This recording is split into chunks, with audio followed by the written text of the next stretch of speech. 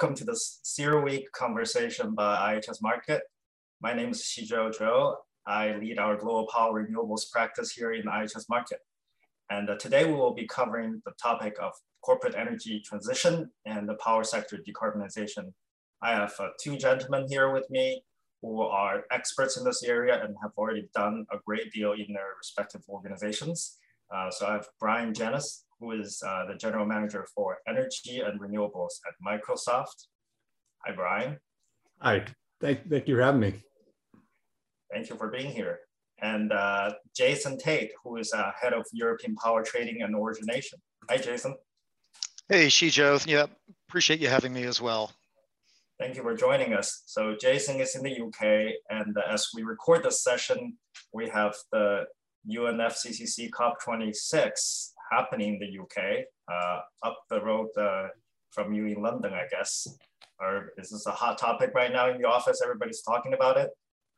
Yeah, I think very timely for us to be connecting on this, and yeah, with such a big conversation happening just up the road, so to speak. So I think all eyes are on what are the governments and going to commit to, and are we going to get some hard lines that we can use to accelerate a society. So exciting times, and I hope to see what comes out here over the next few days. I already heard a few things yesterday, so yeah, I'm sure there's more to come. And in fact, when we talk about climate actions and clean energy, while governments are always important, we are seeing more and more action from companies. And you two are in two companies that have both emphasized the role of renewables. But I think, maybe I'll start the first question, right? When people think about renewables, renewable development, they usually think about power companies that have been engaged in this type of work.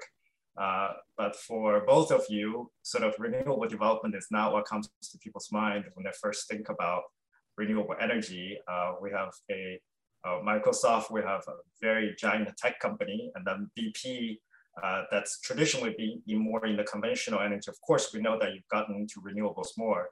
How does that feel? What's the role of renewables in what you do? Maybe Brian, you want to start? Yeah, I think it's been an evolution for us as, if you go back several years, I mean, Microsoft was not a big player in this space. Our business model was very different in terms of how we delivered our products. But as it's transitioned to the cloud, of course, that's necessitated a tremendous amount of investment in cloud infrastructure. So, we have gigawatts of capacity around the globe across 70 or so different cloud regions. And of course, that means a tremendous amount of energy consumption. And so, as we think about, our business, it is about infrastructure. It is about, building large facilities. In fact, it looks a lot more like Jason's core business today than in terms of, being a big infrastructure company with a lot of capital on the ground. And then, of course, as we think about our responsibility as a company, as we're consuming energy, water, land, resources, that's really driven us to make a number of different commitments around how we're going to do that and ensure that we're being as responsible as possible with the energy we consume, with our use of water, et cetera. And so we have a commitment to have 100% renewable supply by 2025, and then by 2030 to do that around the clock, zero carbon, 100% of the time in every market where we operate. Okay, so Jason, on your side, Brian already mentioned a little bit for your part of the business too. How does renewables fit in, and does it feel now that it's taking more mainstream in terms of the BP world? Yeah, I think you'll recall that BP's been, we'll call it, on this journey for quite some time, right? So back to the John Brown era, and what was this, the early 2000s, we announced a real push into the green agenda, solar, onshore wind, CCUS, a number of technologies at that time. And so, I think we were challenged, looking back, the technology was not as economic as it is today. It was not as advanced. And I think the shareholders were looking for something, a bit different from the company at that time. And so But fast forward to today, I think you could say, well, looking back, we did have the right strategy. We were just a decade and a half too early. And but it's in a very exciting time within BP. People are super energized, I'd say, around this vocalized shift in our forward strategy.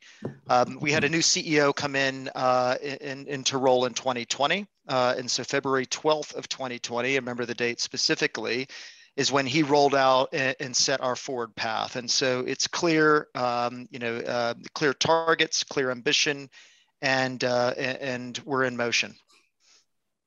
That's great to hear. So now we've talked about both of your businesses a little bit, and we also realized that there are more and more players in the development of renewables, including both of you. So I wanted to sort of have a quick chat about what do you think, if you look at each other's business, are you guys more competitors potentially looking at the same renewable projects potentially, or can you also be partners in other areas? I know, I think we're definitely partners. In fact, Microsoft and BP have a strategic partnership that we announced last year for Microsoft to help BP on its cloud journey, and then BP to help Microsoft in terms of securing renewable supply. And so we've made a lot of progress over the last year in terms of developing projects around the globe. So we really, Microsoft doesn't have an interest in getting in the development side of the space. We've got plenty to develop on our own side of the house. And so we're really looking to companies like BP to help us on our journey of securing zero carbon energy supply around the globe. Yeah, I'd underscore the same. Yeah, Microsoft does things exceptionally well. BP does things exceptionally well. The energy transition is only accelerating, and so I think our partnership is around how do we enable each other to achieve our goals and objectives, and so that's very much how the partnership is centered. Mm-hmm. So as we speak, as both of you may have already experienced, hopefully not too severely, we have an energy crunch in many parts of the world. Europe, we know this very well. Energy prices are really going up. In many parts of APAC, we're seeing the same thing. There are even outages and blackouts. What do you guys think the main causes are, and how do we think we should be managing this? Jason, you want to maybe start? Because Europe. Yeah, if Brian's okay with it, I'll kick it off. So, yeah, I look at this, and it's this common phrase of when the holes of the Swiss cheese line up, these things they tend to happen, and these tail risk events. And so I think you have to start from a place that says we came out of winter last year. We had a colder than normal winter, and from an EU perspective, we had lower than normal storage inventories on the natural gas end.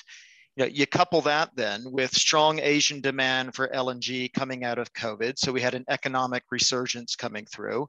Then you couple that with we've had lower equity EU gas supplies coming out of with the curtailment of the Groningen field in the Netherlands, the Norway coming down in time, as well as with the Russia flowing much less than they had in months prior.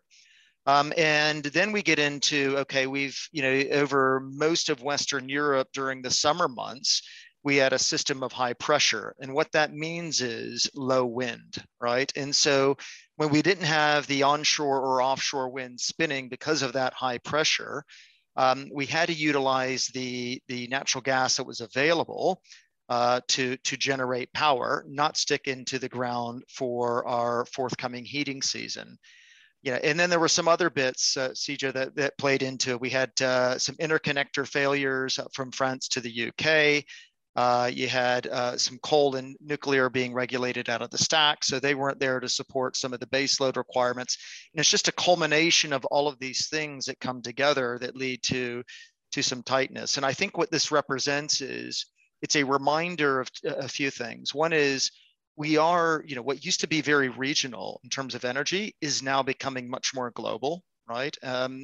Number one. And secondly is as we move to a world of intermittency, flexibility is hugely important, and we need all of these things to work in tandem. And so short-term, medium-term, long-term, long duration storage. All of these things will become more and more important, particularly as we get rid of coal and some of the dirtier fuels. Yeah, I think that was a great summary, Jason. I mean, I think to summarize, it was a perfect storm, really. And so everything that could have gone wrong or moved in the wrong direction has. And so we're sitting here now, really, I think, hoping for a relatively mild winter, because we are going to be in a significant crunch this winter, if the weather turns against us, because we just don't have a lot of buffer.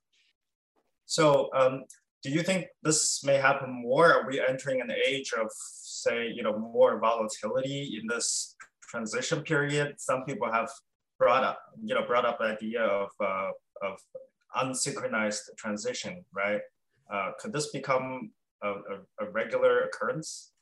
Well, I think to me, it highlights that the energy transition is hard, right? I mean, we're talking about, making a shift for basically for 100 years, having energy systems be predominantly dependent upon fossil fuels and the moving of fossil fuels around.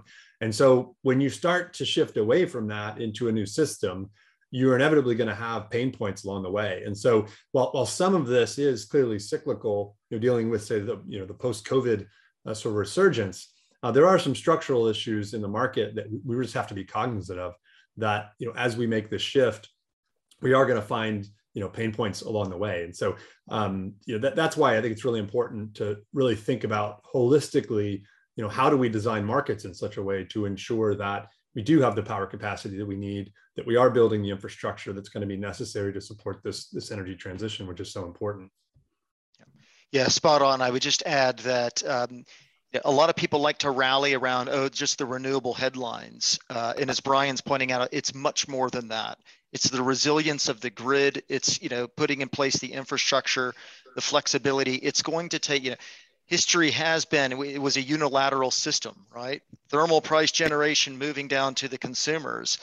And all of a sudden we've got distributed generation popping up, and how the grid is able to stay resilient, balance that, manage the intermittency. And it's going to take a slew of different technologies, not just one, to get us to where we need to be. So it's about uncertainty. It's the future's got massive ambiguity in it, but it's an exciting time, and it's something that we absolutely have to do as society. So, let's make it happen.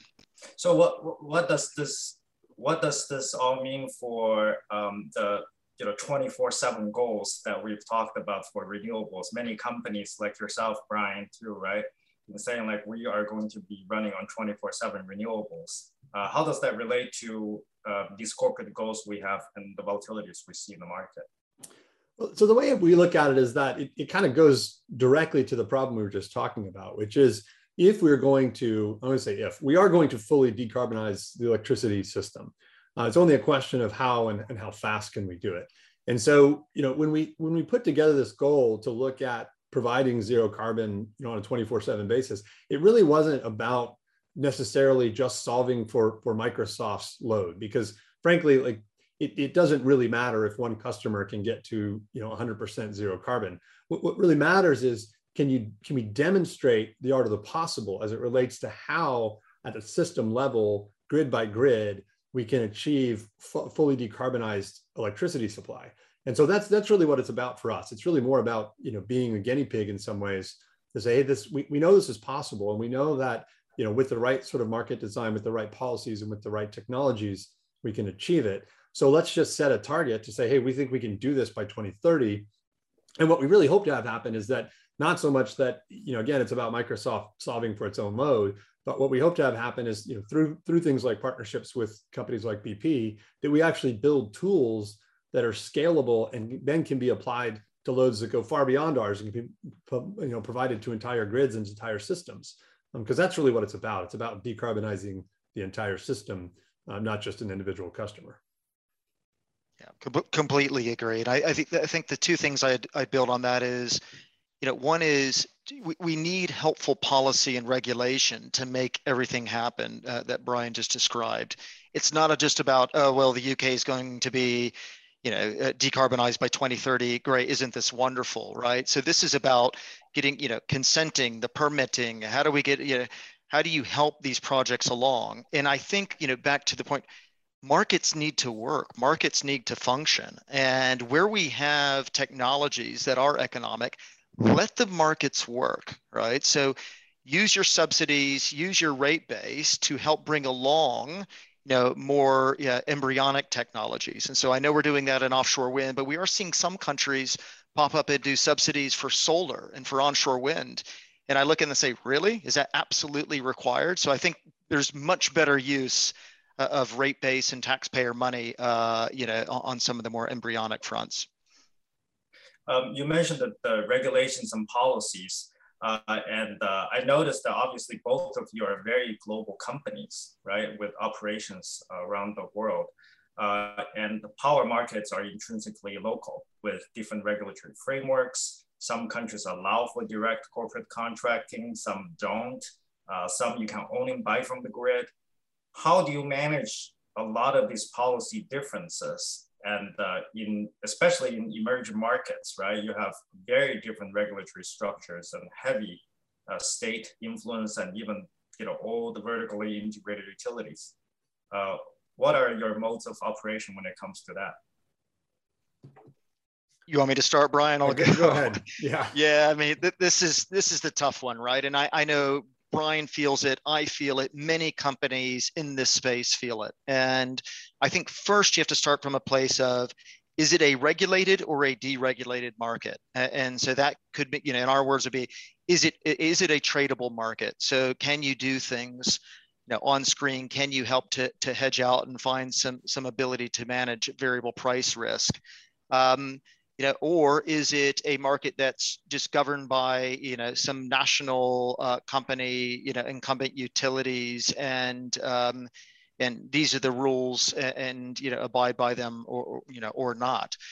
So I think you start from a place there, and then secondly, there's so many different jurisdictions that have these nuanced policies. Some of them, you can't do private wire. Right. Other, whether you're doing FIS or financial has different legal entity requirements. And so I think the short answer in all of this is it's really, really hard, right?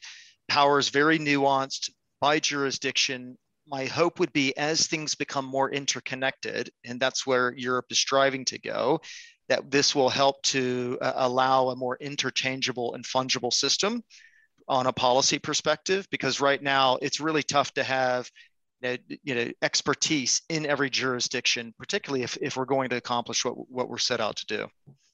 Yeah, agreed. And that's why we're a big believer in organized markets and the importance of having those broad connections, because it is super challenging when you're going around the globe, even within a country or a continent, and having to cross borders and have to deal with entirely different rules and regulations. And so, yeah, it's a huge challenge. And as we think about some of the goals that we've set up, I do have concerns about tail markets where I'm not exactly sure how we're going to solve some of the commitments that we've made.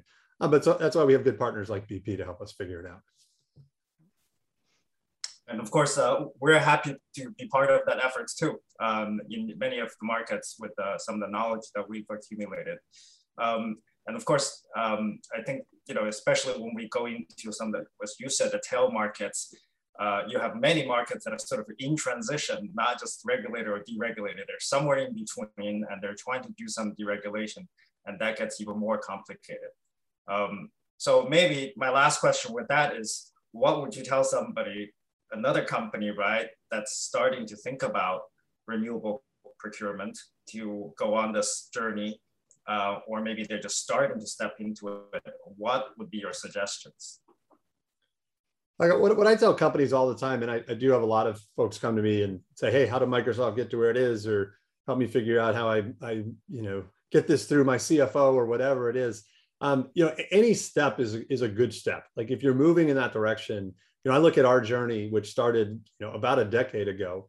And it started with relatively, what we look at today as small commitments, things that really weren't that material at the time. But for us, they were.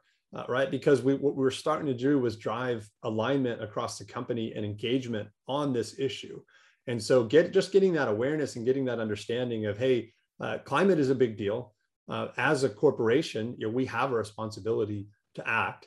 And so starting to take steps in that direction And, for us, it's been a, year in and year out, reevaluating, okay, what is the art of the possible for us now? What, given what we've learned, can we move the ball even further, and can we actually push harder on these commitments? And so, my team and I talk about this all the time. We have no idea what we're going to be asked to commit to next year, right? Because we're going to learn some more, and it's probably going to be some new challenge that we haven't even yet contemplated. But that's what makes it exciting, and it's really I think an awesome time to get to be part of this industry. I would just add two things. I think what I would tell people is get abundantly clear at your board and your executive committee levels around your definition of green, right?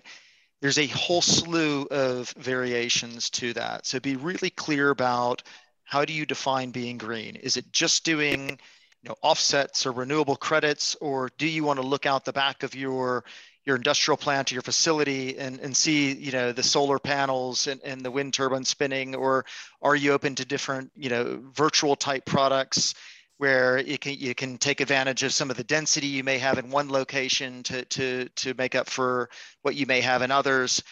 So get really clear there. And then secondly is find the right partners. I mean, it's just what we were kicking off earlier. And so I think both Brian and I benefit from each other, and find the right partners. It's a fragmented business. There's a lot of different players out there, and just be clear on your journey together.